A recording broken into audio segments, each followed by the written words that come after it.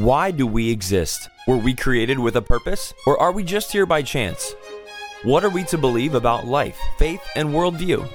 Welcome to The Universe Next Door, focusing on answers to the questions we all consider. The Universe Next Door is supported by the C.S. Lewis Society, Trinity College of Florida, and supported by gifts from listeners just like you. Discover more resources and continue the conversation at apologetics.org. And now, your host, the research professor of Bible and theology at Trinity College of Florida, author and speaker, Dr. Tom Woodward. Welcome to The Universe Next Door. I am excited to be delving into the universe of math and physics and science and astronomy. Today we're especially going to be talking about one of the master wizards, one of the amazing investigators of things in astronomy by the name of the late Stephen Hawking. So how are you doing, Nick Shauna? Good. I am doing excellent. Great to see you. Yeah, great to see you too. This should be interesting. Yeah, and by the way, your beard is coming in beautifully. You look very Jesus-like. Yeah, that's what I'm going for. Jesus or Paul. That's right, one of the two. So today we are excited to look back, as it were, across the history, at least especially the last 30 years of cosmology. Cosmology, of course, being the study of the cosmos, the universe, and the structure, the function, the history, the future, the way the universe at large seems to work. And I love to study cosmology. Galaxies are my thing. I love spiral, elliptical, and even irregular. Don't you love the irregular? That's what you call miscellaneous category. If it doesn't fit into spiral or elliptical, egg-shaped, we'll just throw it into the into the irregular category.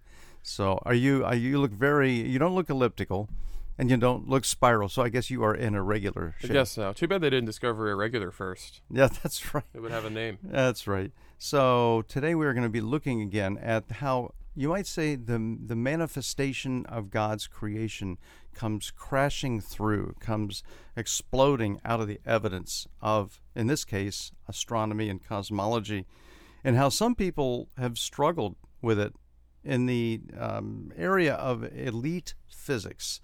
And when I think of elite physics and astrophysics, I'm privileged to have had a chance to sit under the teaching of some of the top people in that area. Schwarzschild, one of the great pioneers in study of stars and particular kinds of stars, black holes, and red giants and supernova. And he was one of my professors when I took astrophysics for the non-scientists when I was a junior at Princeton University. And by the way, we called the course Astrophysics for the Blithering Idiot. That was our in-house name, because non-scientists is what we were. I was a history major. But we had a chance to really get the latest information. That was way back in 1971. So here we are, 40-some years later, and we're excited to see how this whole picture has progressed more and more to present to the world a brilliantly designed universe. And I'm going to repeat that phrase. Exquisitely, brilliantly designed universe is the bottom line conclusion that many scientists, even those who do not hold a theistic point of view, have come to, and they have to explain it somehow. Because if the laws of physics and the parameters, the dial settings, the fine-tuned, force factors that are built into the strong force, the weak force, the gravitational force, the electromagnetic force, if those force factors are set just so, and if they were wiggled just right or left, up or down, just a slight bit, the functioning of stars and galaxies and even just the basic elements of matter would not stand together. They would not function together in harmony and beauty like they do. Wow. Well, that sends a message right there. And so I would really encourage anybody who hasn't seen the video, the 1-hour documentary film, The Privileged Planet. Make sure you put that on your list to get it from Amazon, or you can actually go to RPI. I think the people at Illustra Media have a link from their website. And, of course, you can actually see elements of that at their John 1010 project. So just type in John1010 project.org. And so enjoy that. It's going to be a great experience. But the whole book that documentary was based on by Guillermo Gonzalez. He is an actually professor of astronomy, and Jay Richards, of course, assisted him. That book presents in more even complete detail. It's a good-sized book. I think it's over 300 pages. Presents the case for astronomy. Well, there are some atheist astronomers, some very, very smart guys, some brilliant, world-renowned astronomers who have said, I object. This world, this universe was not created, and among them being the late, great Stephen Hawking. And, of course, he just passed a few months back. I'm looking at a wonderful article that appeared at crev.info. It was, actually, it appeared on my birthday, May 7th of this year. Yeah.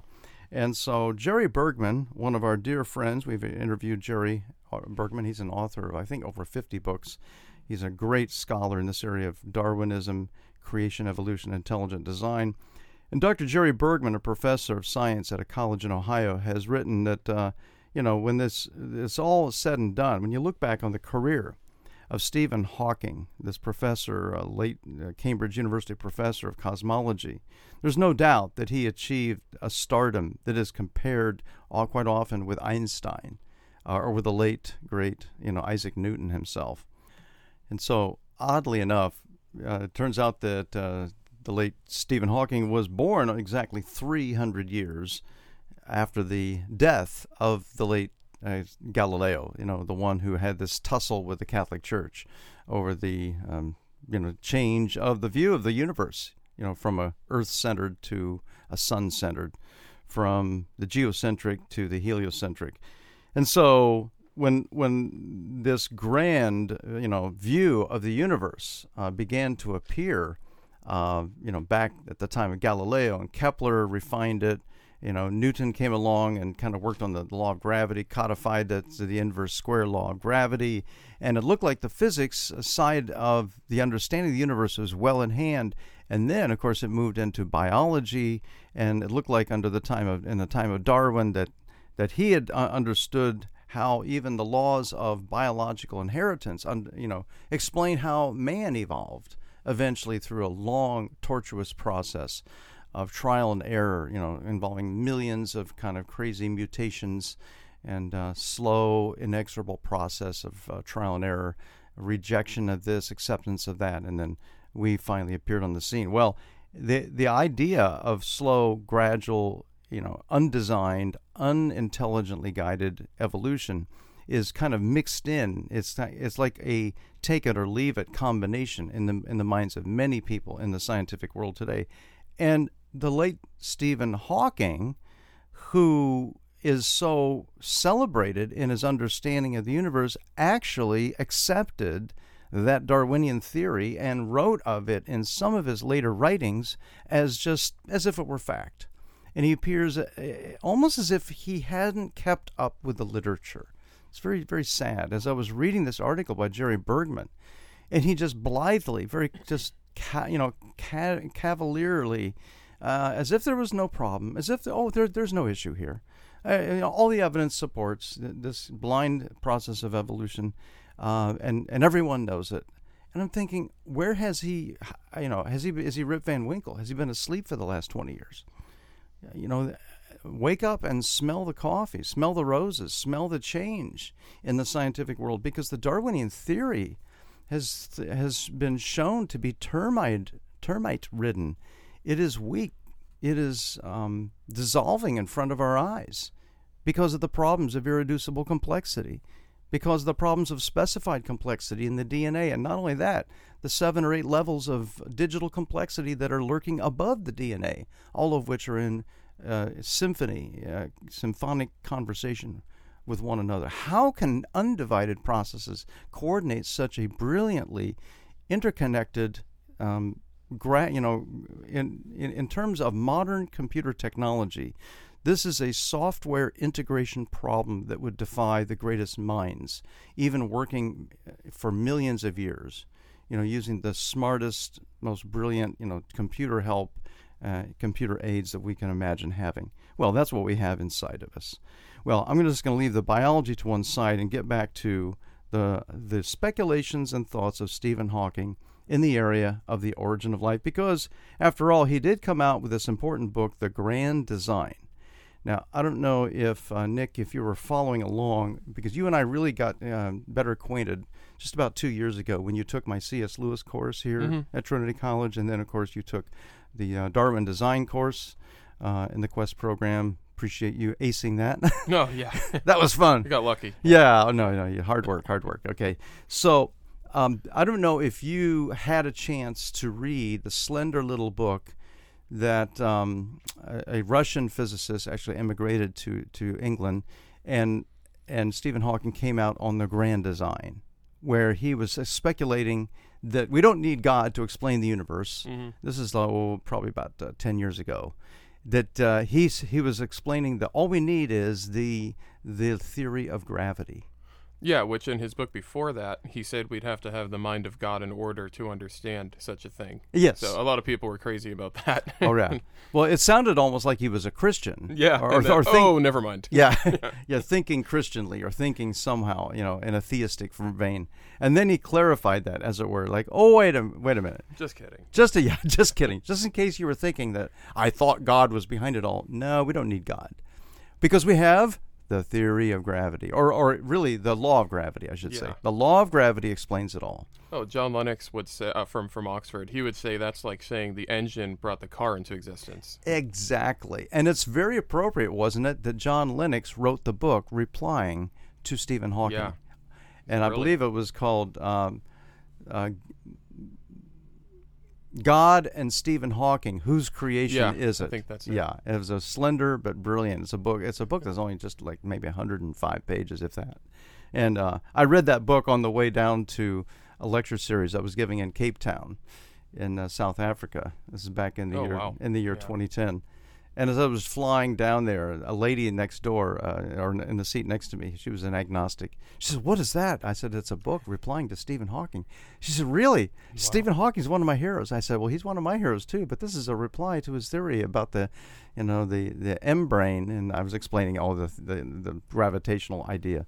She says, "Wow, I need to read that." Yeah. So Wow.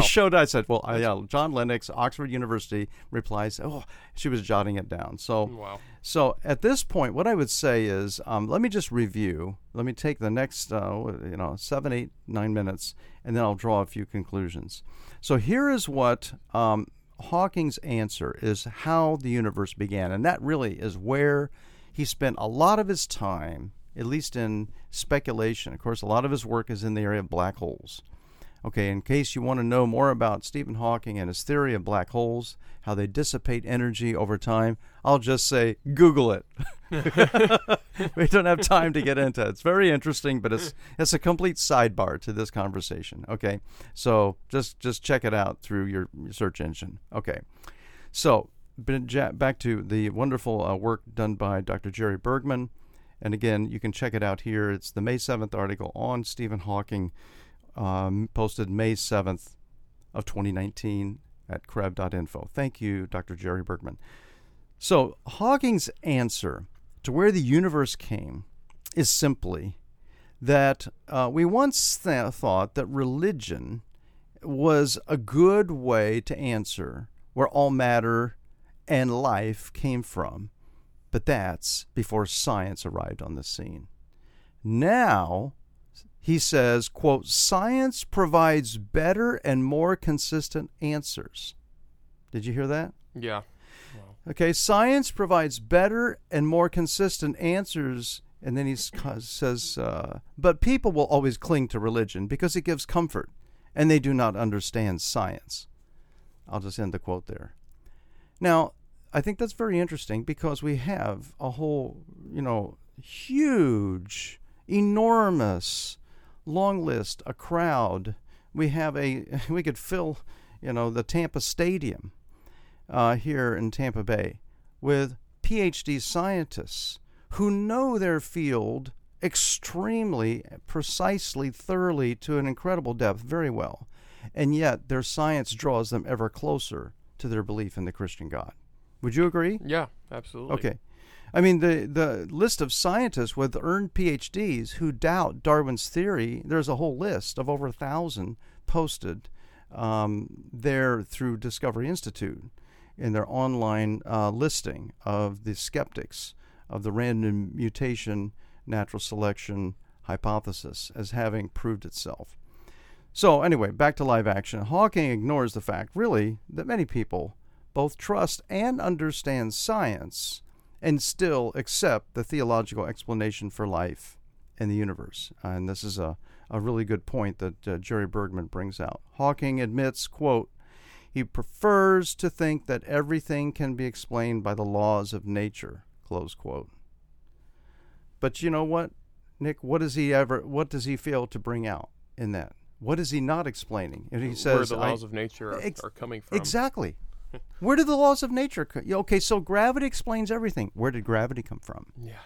It's almost like the multi-universe theory. Well, we're going to get to the multiverse. Thank you very much. That was a good segue. Okay. So these we have, at least at the moment, 4 forces. The ones that have been known from ancient times: gravity, and of course the magnetic or electromagnetic force, we call it.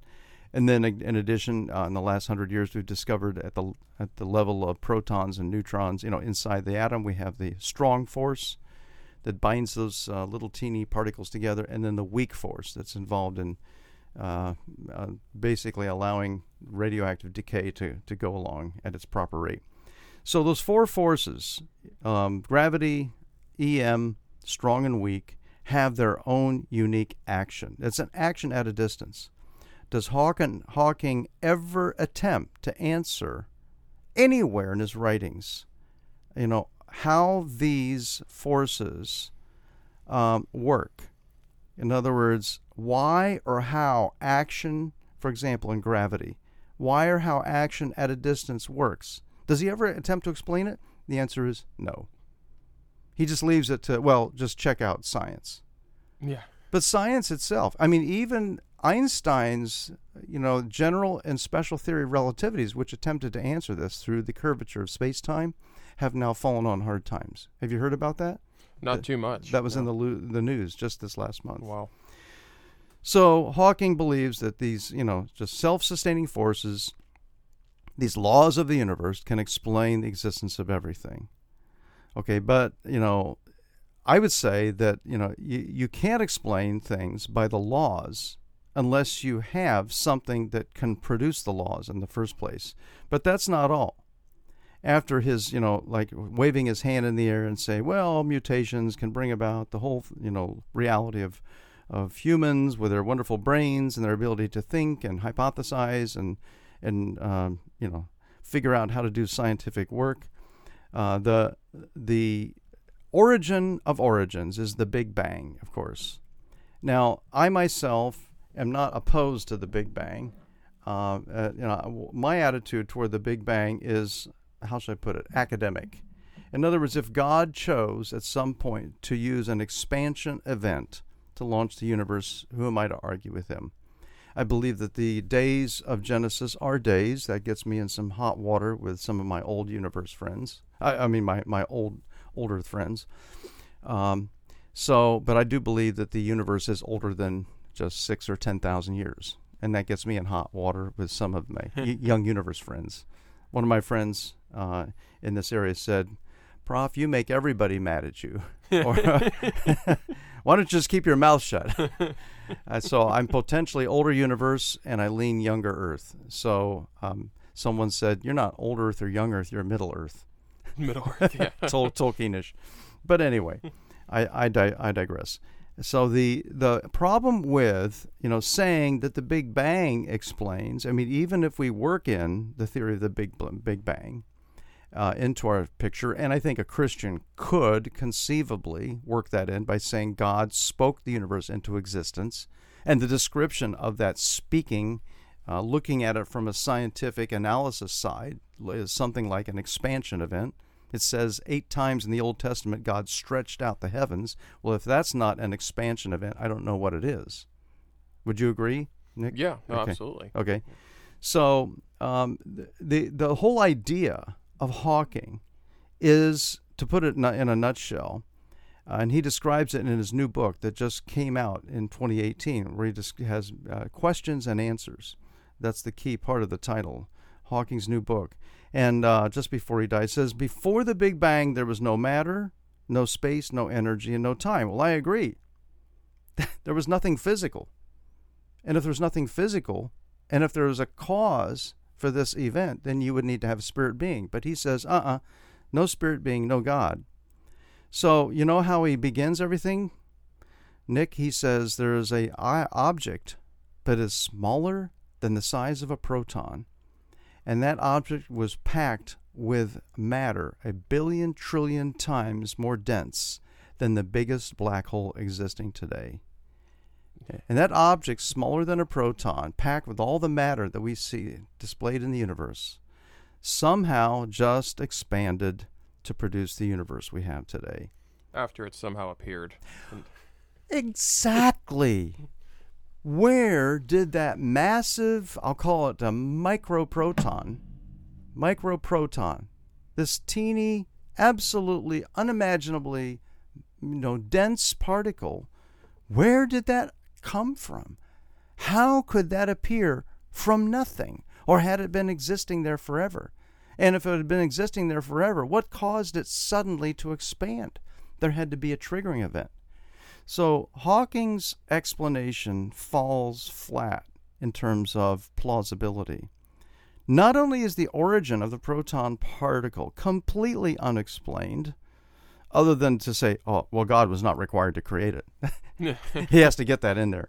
But it's also unexplained because, as Jerry Bergman points out, it behaved unlike a black hole.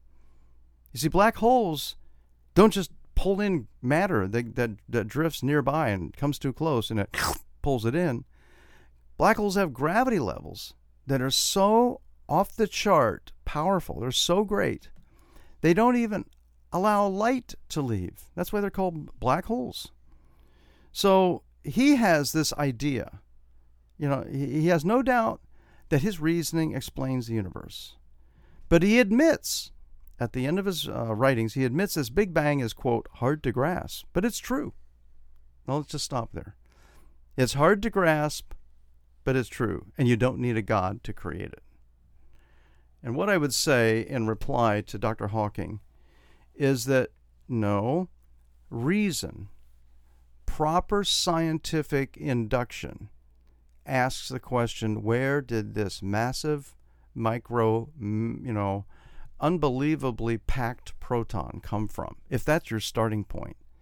Because if before there was a universe, if there was no matter, go before the proton, there was zero. And all of a sudden, there was a proton. And of course, I'm meaning the egg of matter, the massive thing that sparks the whole universe. So where did that come from? Okay.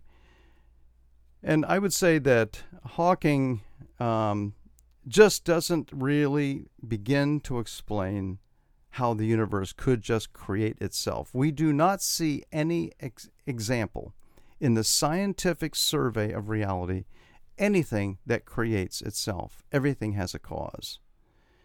And so Hawking adds that before the Big Bang, there was no time, thus this was the first uncaused cause, because there was no time for a cause to exist in. And this is circular reasoning. And if circular reasoning is being used by one of the smartest scientific thinkers of our day, where do we go for the answers? And the answers are found in Scripture. In the beginning, God created the heavens and the earth. He created Nick Shalna and Tom Woodward and everybody listening to this broadcast. And He created us for a wonderful, marvelous purpose. He loves us eternally. He paid for our sins through Christ on the cross. He raised that same Messiah Christ from the dead, and that same Messiah Christ invites us to come and receive the gift of eternal life. Check it out at apologetics.org. Thanks for listening to The Universe Next Door.